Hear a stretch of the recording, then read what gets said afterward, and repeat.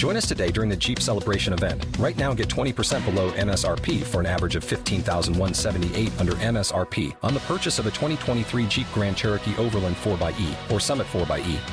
Not compatible with lease offers or with any other consumer incentive offers. $15,178 average based on 20% below average MSRP from all 2023 Grand Cherokee Overland 4xE and Summit 4xE models in dealer stock. Residency restrictions apply. Take retail delivery from dealer stock by 4/1. Jeep is a registered trademark.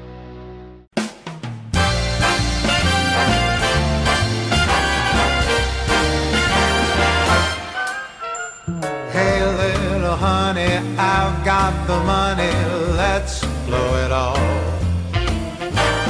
Come on, but baby, no if, buts, or maybes, let's have a ball. Let's make the town red with all my breath, there's just no end. All right, everybody, thanks so much for joining us here on Wait, I Know This. Very, very excited today. In case you don't know, guess what? We're video now. We're stepping into the real world here. And welcome to our Operation Smile studios. If you're not familiar with Operation Smile, I suggest that you become familiar with them. They are a phenomenal organization. They just do great work. I can't say enough about what they do. Keep in mind, they do absolutely free surgeries, okay? Free surgeries for children, mostly children. There are some adult cases, but mostly children that are born with cleft lips or cleft palates. A lot of their efforts happen right here in the United States. I think a lot of people think of other countries when they think about Operation Smile, but believe it or not, there are lots of families in the United States that this affects, and they do it absolutely free for these people. Check them out. It's operationsmile.org, and they're nice enough also to let us have our studios here. So if this is your first time in seeing us in the studios, well, I'll give you a quick little tour. Here's our wide shot. You can see what's going on here. We just opened our studios a little less than a month ago.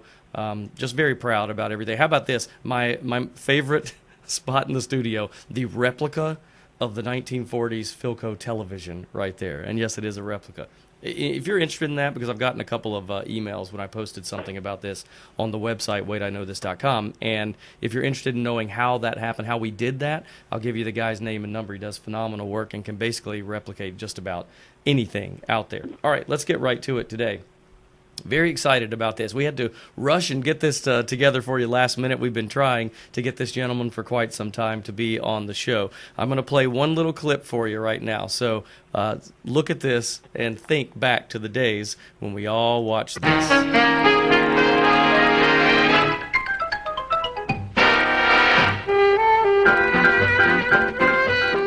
See, that's pretty much all you have to say, I think. You just look at that open right there, and it brings back the memories.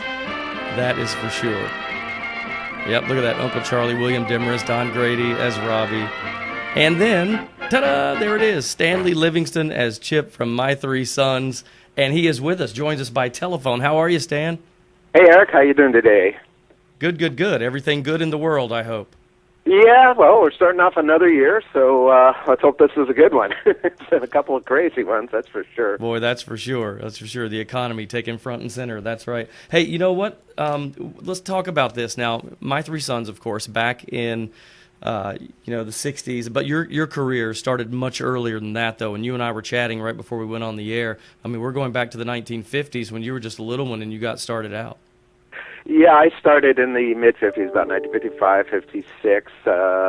Actually, my first professional part where I had a line to say I did some extra work before that as I was getting my career going was on Ozzie and Harriet.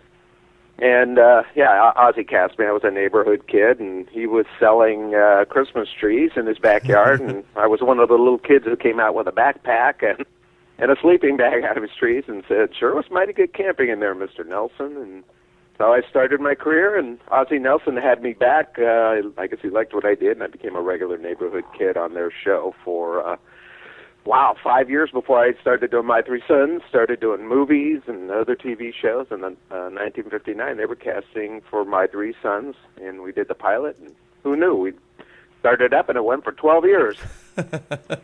Yeah, little did you know you were going to be doing that a lot longer than I think you probably anticipated in the beginning. Absolutely, yeah. I mean, most shows back then ran, 3-5 years. So, right. But every year was a surprise. We actually didn't know if we were coming back till sometimes a month before, we'd start shooting. We'd get in those days, a telegram from somebody at CBS saying, welcome back, and we'd do another whole season. But, yeah, we ended up going on becoming the second longest-running sitcom ever on TV, actually right behind Ozzie and Harriet, and we produced 380 episodes over a 12-year period. Now, you think about that in today's terms. I mean, there aren't many, quite honestly, there aren't many shows that last that long, nowadays at least. Yeah. No, I mean, we survived, 12 years, 2 networks, a lot of time slot changes. We were originally on a Thursday night, and I think we moved to a Saturday night, then a Sunday night, and a Monday night, and actually the show was still in the top 30 when it was finally canceled in the end of 72. And the only reason it went off the air was the FCC came down with a ruling that year that the networks could not own shows and exhibit them, the antitrust stuff. And so we were owned by CBS, so they had to divest of us. They were allowed to keep one show, and they kept their flagship show, which was Gunsmoke. So we were quietly euthanized, but, at least we didn't peter out. We went out kind of with a bang, I guess you'd say. Now, when we look back to the beginnings of the show and then some of the changes that happened, of course, and I know you probably know where I'm going with this, but I want to talk about William Demarest and William Frawley because I had the honor, I will say, of interviewing Don Grady a couple years ago. Great guy, and to those that don't know, Don passed away at a young age, actually, this past summer from cancer. Just such a great guy. But we talked a little bit about William Frawley and William Demarest, and he was telling me some funny stories about. I think it's pretty commonly known that Frawley did not like Vivian Vance, and when she played Ethel Mertz and he played Fred Mertz, Don said that you guys would be taping across the studio from, I guess at that time, not the it was what was the name of the show? The Lucy Show. Yes. And he said, they were our next door neighbor. Yes, that's right. Now, is it true, and I'm not going to say anything and see if you remember this, and maybe you don't. If you don't, I'll tell you what he told me. But is it true that he said that sometimes Frawley would get you guys to go across the studio and throw film canisters into the studio as kind of a game, saying who could throw it the furthest, but really what he was trying to do was interrupt the scenes when Vivian Vance was performing. That's absolutely true. Actually, if you've ever dropped a film canister, they're this aluminum, well, it's pretty thick aluminum, but it holds the film reel. But if you've got a bunch of them together and you drop them, it is the loudest racket you've ever, it's like cymbals crashing. And Bill hatched this idea to, he was always pulling stunts, so he decided to pull one on Vivian Vance, and she was next door, and they would do things to each other. So he enlisted my brother and I to kind of scrounge around through the garbage cans and get a bunch of these film tins out, and we put them in a box, and then we went over to the stage, and they were rehearsing, and when he heard her voice, he goes, "Okay, now," and we just kind of threw the box up in the air, and these film tins started crashing to the ground and rolling around, and oh my gosh. That was great. I think she immediately identified the source and, yelled out, "Bill!" And I'm sure she knew right away because it was no secret that those two really didn't like each other all that much and picked on each other constantly. I think they did that, and there probably was, I'm sure, a tiff at some point or some bone of contention. But, my own perspective on that is I think they worked past that. But you know what? I think they knew people enjoyed watching them feud, and it just sort of became a thing that they did. I'm not quite sure it was, as malevolent as it sounds. Well, so you think maybe that was a little bit of the shtick, and it kind of kept the... Well, and if you think about it, let's pretend that they didn't really like each other. That's exactly what you'd want for the Lucy show if those two have to play, because they, that was the whole premise. Yeah, they were just sort of continuing, that on-stage feud off-stage, and they just stayed in character, basically. They were those characters, to be honest. Now, okay, so obviously William Frawley first, but then he had some health issues and had to leave the show. Do you remember when that happened?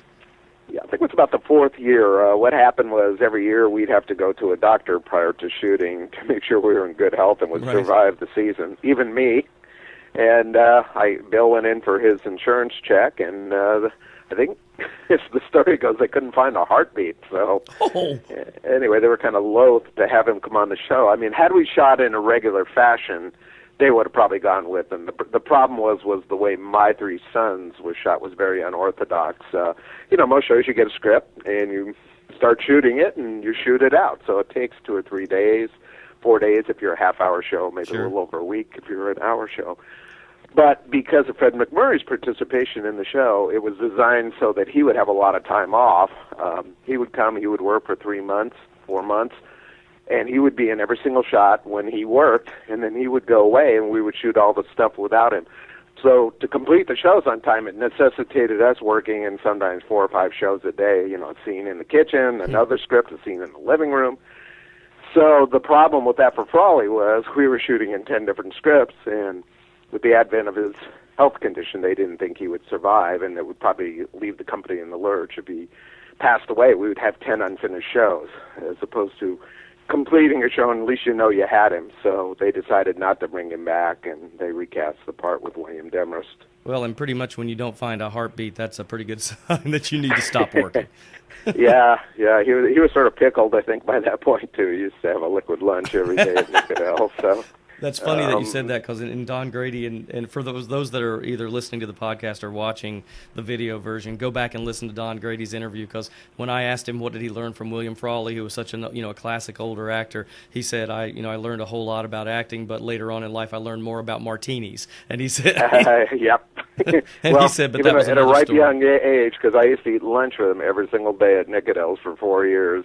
And, Bill did have a liquid lunch, and it sort of became my unofficial job to get him back to the soundstage after the lunch hour, because, after you've had a couple drinks, hey, Sure. you're kind of in the moment, and he didn't want to go back to work, and, the producer came up to me one day and says, kid, you got to do us a favor, like, 1:15. You got to get him up and move him back towards the studio. So, and he wouldn't listen to anybody else, but for, whatever reason, Bill and I bonded. I never knew either of my grandfathers, and he sort of became a surrogate grandfather to me. That is funny. He listened to me, so I'd get him up and moving. Now, I don't remember in the storyline, I don't remember how did they write him out? Or did they? Yeah, no, they came up with something where he had to go somewhere. I forget what it was. He had to move back to where he was from or something.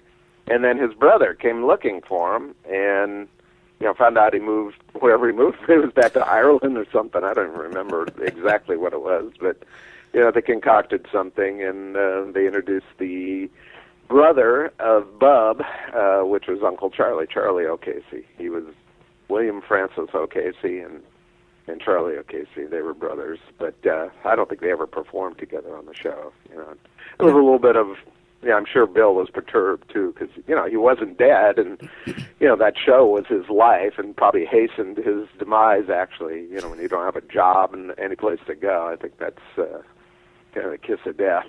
So, well, and the older we get, the more we can identify. You think about. Yes, you're hanging on to that, and he'd done that his whole life, and all of a sudden, unceremoniously, you're put out to pasture, and you're replaced with one of your contemporaries who probably was the same age, but just in a much better health. So, anyway, so they brought William Demarest in, who was a great guy too, but probably my affinity was more for Bill, because I was 9 years old when I met him, and I was familiar with him from the Lucy show. And so, how old were you when you started and when you ended the series? I did the pilot when I was 9 years old, in 1959, and I was probably just short of being 23 when the last episode aired on the air. I mean, honestly, the nation watched you guys grow up, literally. Literally, every pimple, every inch I grew. In fact, there was a season where they had a real trouble with me with the wardrobe, because I had one summer where I probably grew 4 inches. So, wow. I kind of looked like somebody from the Gomer Pyle show. My pants were about 6 inches too short all of a sudden.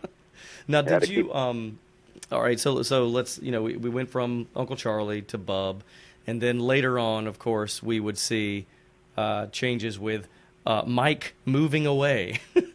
And the way I understand it, that was a little behind-the-scenes drama going on, right?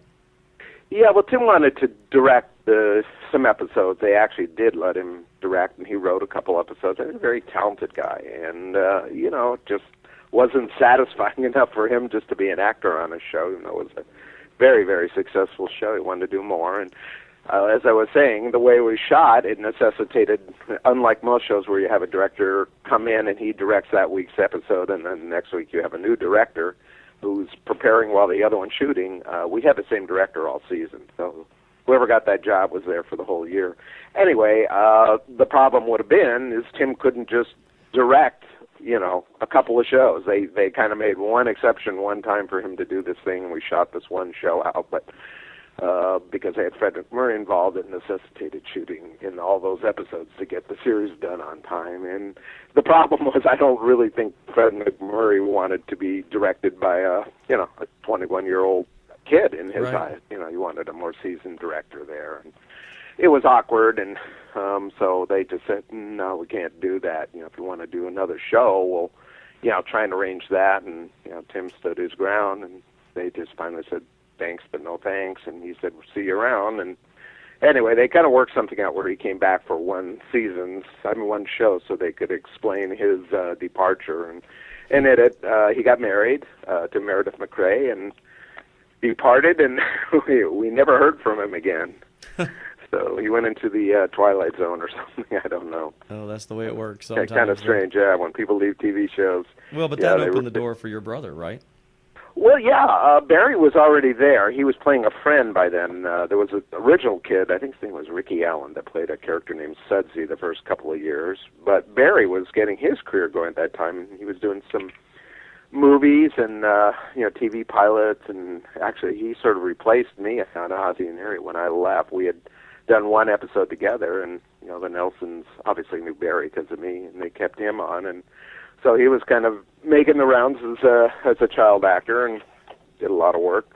And they started writing parts for him on My Three Sons as a friend of mine, a neighborhood kid. And anyway, when Tim left, the show was called My Three Sons, so we were in a hurry to find a third son, and lo and behold, right under their nose. And since there's no nepotism in show business, Barry got the part. Now, what you touched on this a little bit earlier. It's really become famous because of you guys, but the McMurray method. When people hear that, I think the average person may not have a clue what that is, but can you explain what that is to folks? Yeah, I mean, it's not unheard of in the movie industry that you shoot things out of order. I mean, a lot of times, the availability of sets or actors means you're shooting the middle of a film at the beginning or the end of the film at the beginning, and you're shooting it because somebody's going to suddenly become unavailable or working on something else, or sets become unavailable. But, yeah, for My Three Sons, the whole thing was done that way. That's what was kind of extraordinary about My Three Sons, is that they intended to shoot the entire series knowing full well we weren't shooting anything in any order. As I mentioned, it's a lot more convenient for the actors. If you start a script and, the closer to the beginning you start, the easier it is to kind of follow your path or your character's arc through the show and, temper yourself so you know where you're going with it in terms of what you want to do with the part. But we were all over the map. Like I said, Fred would come to work. He worked very hard. He was there from 8 till 5 or 6 every day, and he was in every single shot. So, but 5, 6 o'clock, he would walk out the door, and a lot of us, well, not me, because I was pretty much underage the first years of the show, but for Don and Tim, they were there at 9, 10 o'clock at night, picking up the close-ups that they hadn't shot during the daytime because they had to get McMurray out of there. So, wow. Yeah, it was kind of awkward, but, it just turned into a routine, and, we knew the drill by about the second year, so nobody was flustered with it. It was just a scheduling nightmare. Well, and it's, when he was the star, so, you think about it, I guess when you have that kind of clout in a series, they basically let him call the shots, and he set the tone for a lot of other shows. I know Family Affair with Brian Keith did the same thing. Yeah, well, it was the same production company. That's That's right. Yeah, it was Don Feddersen. Yeah, To Rome with Love was done that way. Family Affair, The Smith Family with Henry Fonda. We're done to entice the stars in, and saying we'll shoot it the same way as what we're doing with Fred, and same thing with Brian Keith on Family Affair. They would kind of condense his work into kind of maybe 2 chunks. Like they would shoot a lot with him, and then he would go away for the summer, and then come back at the end and pick up everything that hadn't been shot. But, in McMurray's case, what, doesn't resonate now. People, know of the show, or we all grew up with it. But it was the thing that was startling about that show in 1960 was the participation of Fred MacMurray. Like I say, that name probably doesn't mean as much to younger people or even maybe middle-aged people anymore. But Fred MacMurray was a star, a huge, huge, huge, huge movie star that came to do TV and was unheard of. It was unheard of. Most of the people of his caliber either never did TV or they would show up maybe on a Bob Hope special or a Lucy special or something like that, but they would never, sully their careers by being involved in TV. That was, in 1960, considered a step down. But Fred brought his illustriousness as a movie actor. By that point, he had done 80 movies and, major films. 80. And came to TV.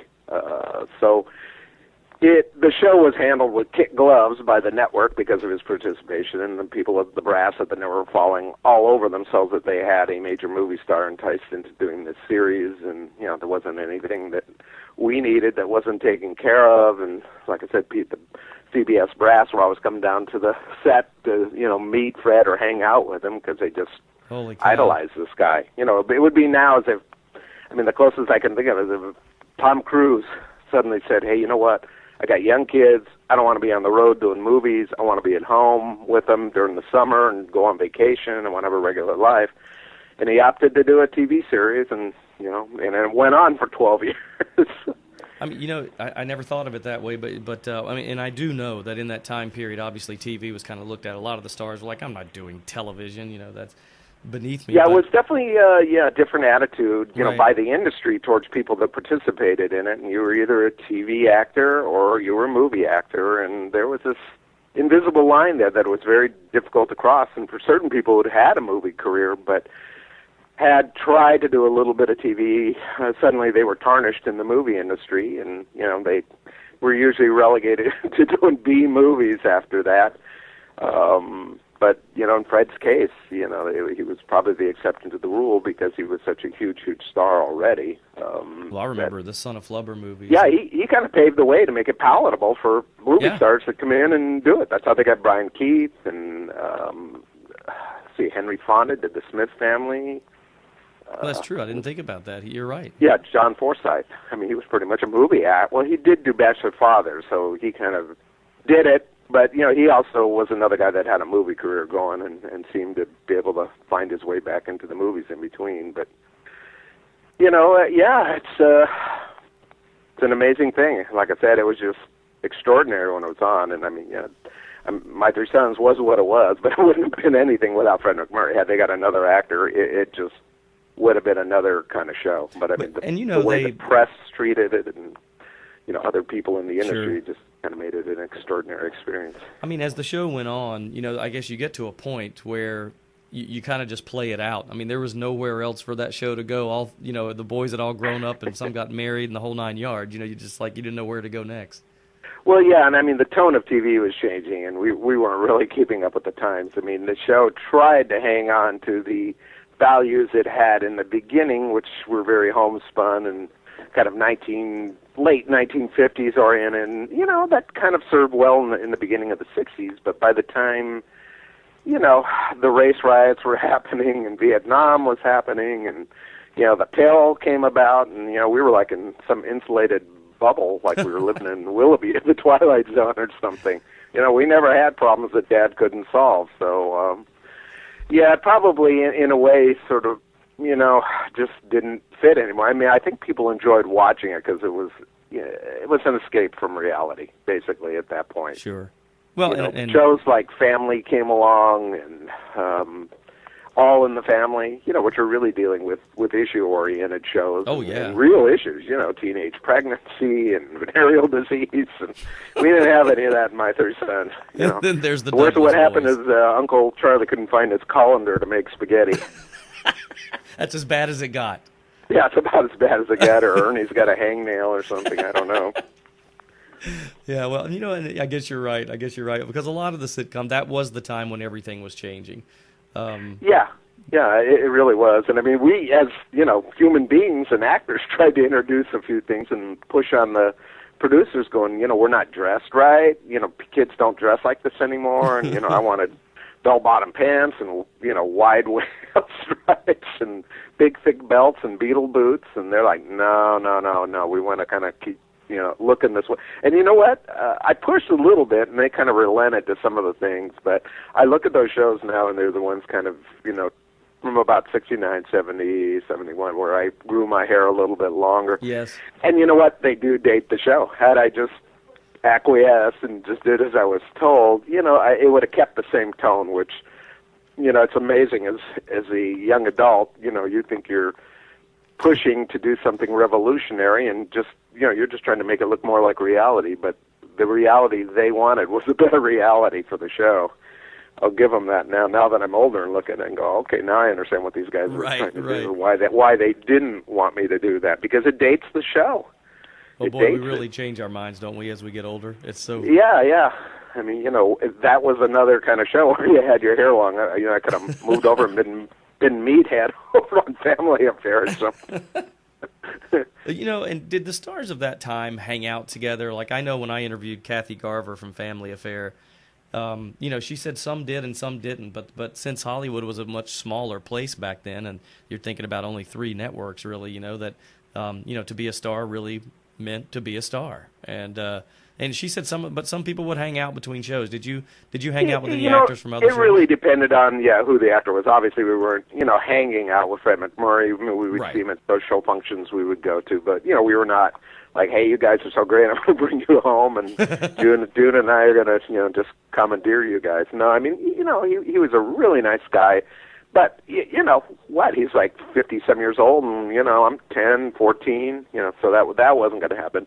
But I would say, in terms of the age brackets, I think it had a lot to do with it, just because that's your peers. So, I was closer to Don Grady and Tim Considine, who, we would see somewhat off stage. Don and I, would get together. Don would come pick me up, especially before I drove. Sure. Tim, probably the one I'm closest to besides my brother. I mean, obviously I'm close to him, and we saw each other every day, as we still do. But with Tim Considine, for whatever reason, I really bonded with him, and he was kind of like an older brother, and I never had an older brother, so whether he was just sort of fulfilling my dream of having one, but, he kind of seemed to go out of his way to pick us up and to take us to movies or have us over to his house to swim, and, he was just a young guy then, too. He was 22, 23-year-old guy, so I'm surprised he even did that. Normally that age bracket doesn't have time for kids, but he seemed to make time, and Tim and I are still very, very fast friends. In fact, I see him, God, I don't know how many times, at least 4 or 5 times during the year. We used to go to the Indy 500 together. Very cool. Yeah, some other things, and in fact, I usually go to his house on New Year's Day, his birthday, and I've been doing that for 30 years. Unfortunately, this year I got a cold, so I didn't go anywhere, but, I'm probably the closest to him. Tim, Don I saw pretty frequently, probably, 4 or 5 times a year. Don was a talented musician. We talk or email, but, it's not like our families did things together or anything like that. I mean, I think, and Don Grady, I was saying, he was a talented musician. Very talented. My own feeling is, I think he would have had a much bigger musical career had he not been on My Three Sons. Yeah, again, there were those prejudices like there were for TV actors not being able to get into the movies back then, and same thing with the people who were involved in the music industry. If you were found and you had a music career and that's what you were, but somehow you were tainted. If you got a musical career going because you were on TV, you weren't looked at it the same way. You were just kind of looked at as this oddity. The few people did have some success with it. Shelley Fabares, had that one big hit, Johnny Angel, and Paul Peterson had a brief career, but, the songs that they did were actually pretty good songs. Johnny Crawford, same thing, but you were kind of looked as a novelty act. But, the bottom line is Don Grady was a very, very, talented musician, composer, songwriter, and it's just the industry's perception of you is just this actor, on a TV sitcom, how good could you be? But, when the show was over, and he proved himself. He went on to have a substantial career as a composer, arranger, songwriter, after the show, and probably succeeded there as well as he did on My Three Sons. Same thing with Johnny Crawford. Johnny is another amazingly talented musician, composer. He has a big band. He's the orchestra leader, and he's a great singer. He's kind of focused on, kind of 30s and 40s music, but for what he does it as well as you can do it. Well, and it's funny. Had that been the 1970s, then the exact opposite was true. It's like if you were on TV in the 70s, you had to have a song. Well, I had one too. Oh, did you? I didn't know that. Most people don't. It's like hideous. When I was I think I was either 12. I think I might have been 12 years old when I recorded, but it was during that rash of, producers trying to find actors on TV shows to do songs with them. I'm just a little kid. What the heck did I know? And I'm not even really a singer, but these producers talked my parents into recording this song. It was called Hairspray, and it's hysterical. Maybe you can find. Well, actually, you know what? If you go to my website, that's StanleyLivingston.com, I think there's a spot where you can click on it. I finally found it and put an MP3 file there. But it's cute. Anyway, it's this kid. That's one of the things we say on the show. We say that you get trivia on this show that you don't get on a normal website because that is the takeaway from the day. Hairspray by that is Stanley. it. Well, the flip side to that was called Pen Pal, but I remember recording it, and they had these compressed air cans, and the song was and it's like, one who invented hairspray in a can, girl next door is a menace. One thing I can't stand when she goes on her hair. Anyway, we were recording the song, and they ran out of compressed air, so I think they ran out and got cans of like Raid, anything that would make a spray. So I was getting Raid sprayed in my face all night, and oh my gosh, probably why I didn't grow to be 6 feet tall. Chemical stunt. Yeah, the chemical stunted me. I got the DDT. There you go. But the final irony is this song actually did amazingly well in one city. In the city of Stockton, it was the number one song in 1962 so for in Stockton, probably 5 minutes or something. Anyway, I remember being invited to Stockton. I had to fly up with my dad, and there was a show there. And I performed it, but in those days, you Milli Vanilli'd it. They had the record there, and you were up on stage, and they put the record on, and you looked like you were just lip-syncing. But everybody did that. But I did the show with Shelley Fabre and another child actor, a little bit older than me, but he actually was a singer. His name was Eddie Hodges. He's the guy that sang High Hopes with Frank Sinatra in the movie A Hole in the Head. And Duane Eddy. I mean, wow. That's probably one of the best guitarists. He was known for doing guitar instrumentals, electric guitar, which was a novelty back in '62. Right. And I was very, very into music, so obviously I knew who everybody was, and that's great. But it was kind of strange, and then that was it. I love that. All right, so now as the show's winding down, and a lot of people joke and they say this is almost the Cousin Oliver of the Brady Bunch version for My Three Sons, but Dodie comes into play after Steve Douglas gets married, and that's played by Dawn Lynn. And am I right about this? This is another little piece of trivia today. Was Dawn Lynn the real sister of Leif Garrett? Yes. Yeah. Leif used to be on the set all the time with her. I mean, it was before the Leif Garrett, I think the public knew. Yes, he was just a child actor back then, and his mom was looking for work for him and brought him to the set in hopes they would find something. I think he may have even worked on the show a couple times. I really can't remember, but he was a very nice kid, and unfortunately he grew up in the era of drugs and rock and roll, and kind of got immersed in it as some people do. I've seen a lot of my peers, have issues that they've gone through and worked their way out of. And sometimes that's what happens with child stars. They get it all so quick and so young, child stars of my era, really I think had a rough time. And again, it was the prejudices of the industry towards us. Not that you shouldn't have to prove yourself and get jobs on the merit of whatever you're doing right now, not what you did, but right. Can you handle this role, and can you do it, believably, as any actor would? You walk in, go through the casting process, and prove yourself. Well, the problem was, and a lot of it is psychological, that, a lot of us were on TV shows and were big stars, but I think for whatever bit of wisdom I either had in my head naturally, or I don't know how I knew this, the day after the show's over, I go, I'm back to square one. I called my agent and said, I don't care what it is. One line, one scene, guest starring part, commercial, I want to do it. I don't want you to not send me out because it's not the lead in a series or lead in a movie. That's I just smart, want to go out and actually. prove myself all over again, and I have no problem with that. And I remember talking to some of my friends. They were just like, I'm not going to do that. I just came off of a hit show for 5 years. I shouldn't have to do that. They should just give me the part. And I had read where Marlon Brando had auditioned for Godfather, and I always remembered that. I thought, well, wait a minute. Right. If he had auditioned, who am I? I'm no Marlon Brando. So I just got it in my head very early on that if you're going to stay in the industry as an actor or as anything in this industry, you got to go fight for it and go get it. Yeah, absolutely.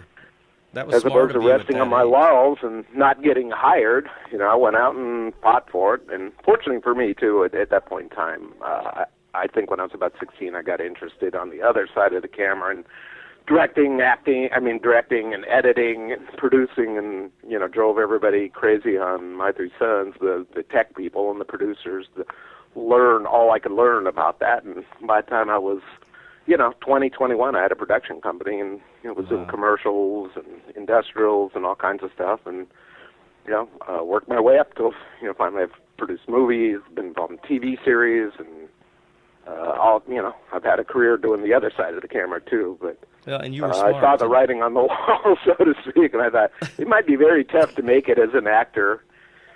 Coming out of a series like My Three Sons, because you're so highly identified with that part. Right. And today that would be no problem. That's the irony. I look at it now and That's go, true. oh my God. These people come out of TV series, and fortunately the people in the movie industry look at it and go, this person's going to bring a huge audience to the theater, like a Jennifer Aniston or whatever. And the era we came out of, we had even bigger audiences. Today's audience, if you're on a network, you got 20 million people watching you. Back in 1960 through 70, if you were a hit series, you had 60, 70 million people watching you every week. Wow. So, there were only 3 networks. Right. You had CBS, ABC, and NBC. And if you were a star on one of those shows, it just made total business sense to do that. But the problem was it was in the minds of the people that cast the shows to have this caste system where, you're either this cast or that cast. And we were the lower caste people, basically, because we were on TV. And it was very hard to have somebody casting a movie see you, because they just thought of you in another way. And I remember coming up against that so many times. And, and the funny part was you were either cast in something because you were that person, or they didn't even want to see you because they thought, you were so identifiable as that part. And I understood that, too. You have a director doing a big movie, and it's kind of what happened to George Reeves in Superman. You walk into a scene, all of a sudden everybody's in the audience going, oh, look, it's Superman, and it's supposed to be 1860 or something. So you just ruin the movie, at least in their mind. So, they just want you to be a blank tablet. And, for somebody like myself, it's either you're getting the breaks and getting to do other work, so you're being perceived another way as an actor, and sometimes you can break that. Jodie Foster did, Kurt Russell did. But the opportunities, were just a matter of luck as to whether you were going to get one of those, and that what you did succeeded so that you could go on. The thing that Kurt Russell did after his Disney career, where he did that TV movie for John Carpenter about Elvis. Oh, he I nailed remember it. that. You can't look at that and find Kurt Russell there. It's he said no, he was believable. And that got his career going. Yeah, he was phenomenal in that. Well, he's it phenomenal. sounds like you've obviously you were smart enough to realize back in those days that, hey, I'm taking any role, I'm going to do whatever I can, and you've made a career on either side of the camera. Not a lot of stars can say that from that time period.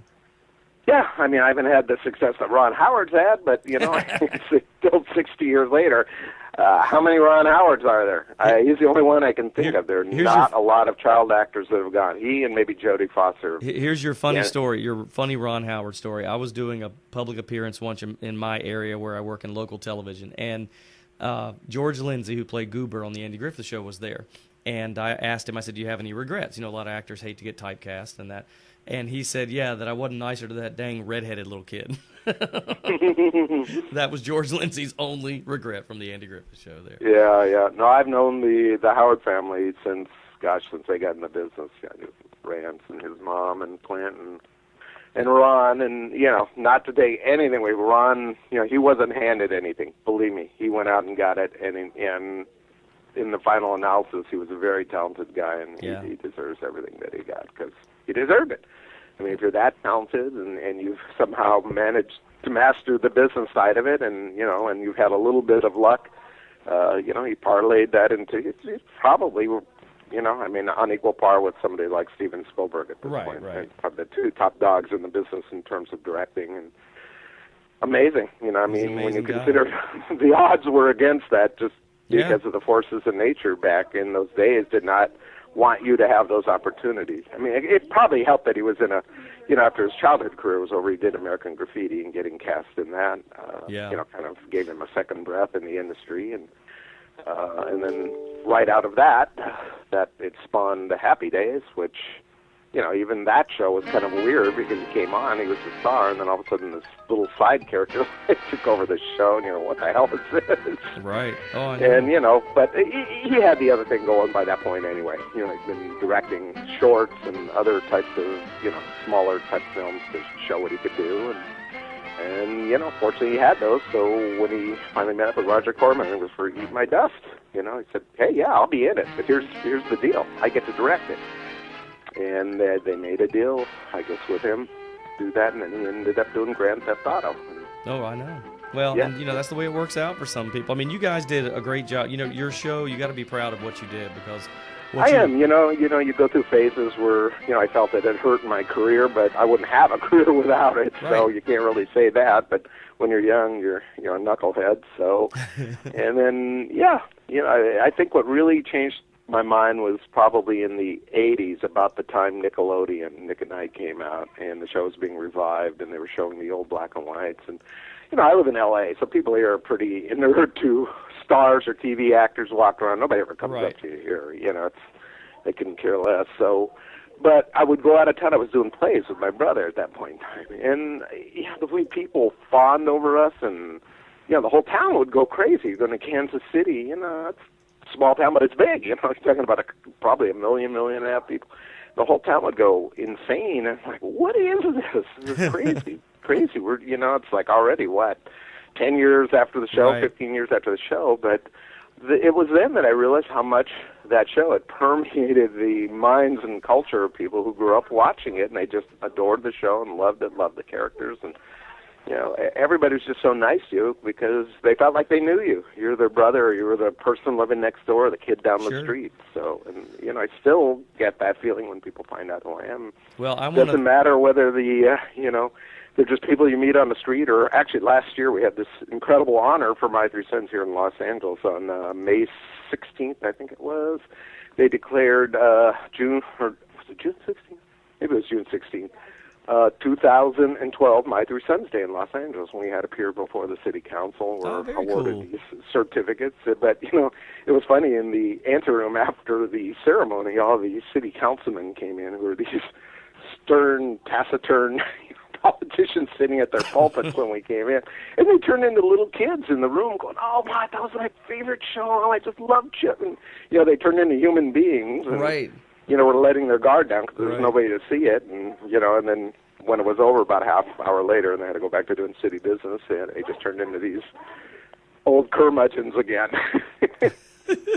Well, listen, I want to thank you for stopping by, Stan. I really appreciate you taking time out. It's a great show, and Thanks, I'm sure yeah. you're proud of it. Yeah, I am. Well, like I said, we push on and do a lot of things in our life. Like I said, I'm involved behind the scenes right now. We've got a partner. In fact, I guess you probably heard of Steve Railsback. Yes. Yeah, he's my business partner. We're Okay. trying to raise funding right now for a film called Barstow that he's going to direct, and I'm producing through my company. And then, as I mentioned to you, too, there's another side of me. I've been doing this artwork stuff my whole life. I think I mentioned to you, I just launched an art gallery, an online art gallery. And, so I don't know if your fans are interested in Sure. art, but it's kind of interesting to see another side of somebody you thought you knew. If they want to check it out, they can go either, to my real website, the fan site, StanleyLivingston.com, or if they want to see the art, they can just go to StanleyLivingstonArt.com and check it out. Yeah, I We'll think definitely people will do be totally amazed at what they see there. Good. Well, no, we will definitely do that. And once again, thanks for taking time out. People appreciate this. We love to relive that time period. It means something to everybody in their lives, and you're a part of that. So thanks, buddy. I really appreciate it. Yeah, I'm just lucky I was on a show that turned out to be a touchstone for everybody. That's right. Right. Yeah, we're kind of like, used clothing in the old days were like a hand-me-down show. Our generation handed it down to our kids, their kids handed it down. Now it's being handed down to the next generation, thanks to MeTV. We're on it every morning. So, well, thanks, Dan. Have a great day. We appreciate you stopping by, buddy. We'll see you again soon. Talk to you soon. Take care. All right, you have bye-bye. a great day. Well, I just want to hear the music.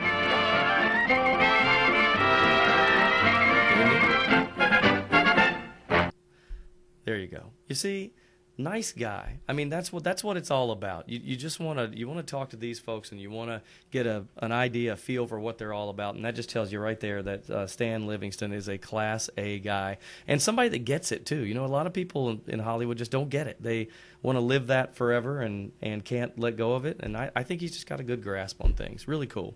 All right, thanks so much for stopping by for Wait, I Know This, folks. We are efforting right now to get Lee Merriweather. Hopefully that'll be our next guest, and we'll talk about all things Batman. And actually, I want to thank Yvonne Craig, who played Batgirl in the original TV series. She led me to Lee Merriweather, so hopefully that will work out. Thanks so much for stopping by, folks. Don't forget the website, waitiknowthis.com. If you want the podcast to get it on the go instead of the video version, you can get that at waitiknowthis.com, or you can also check us out on iTunes. All you got to do is search for my name, Eric Chilton, or Wait, I Know This, and you'll get it. Thanks for stopping by, everybody. We will see you next time on the fastest growing retro pop culture celebrity interview show on the web. Wait, I Know This.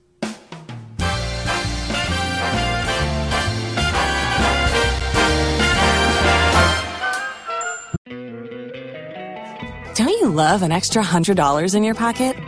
Have a TurboTax expert file your taxes for you by March 31st to get $100 back instantly. Because no matter what moves you made last year, TurboTax makes them count. That means getting $100 back and 100% accurate taxes, only from Intuit TurboTax. Must file by 3/31. Credit only applicable to federal filing fees with TurboTax full service. Offer can be modified or terminated at any time.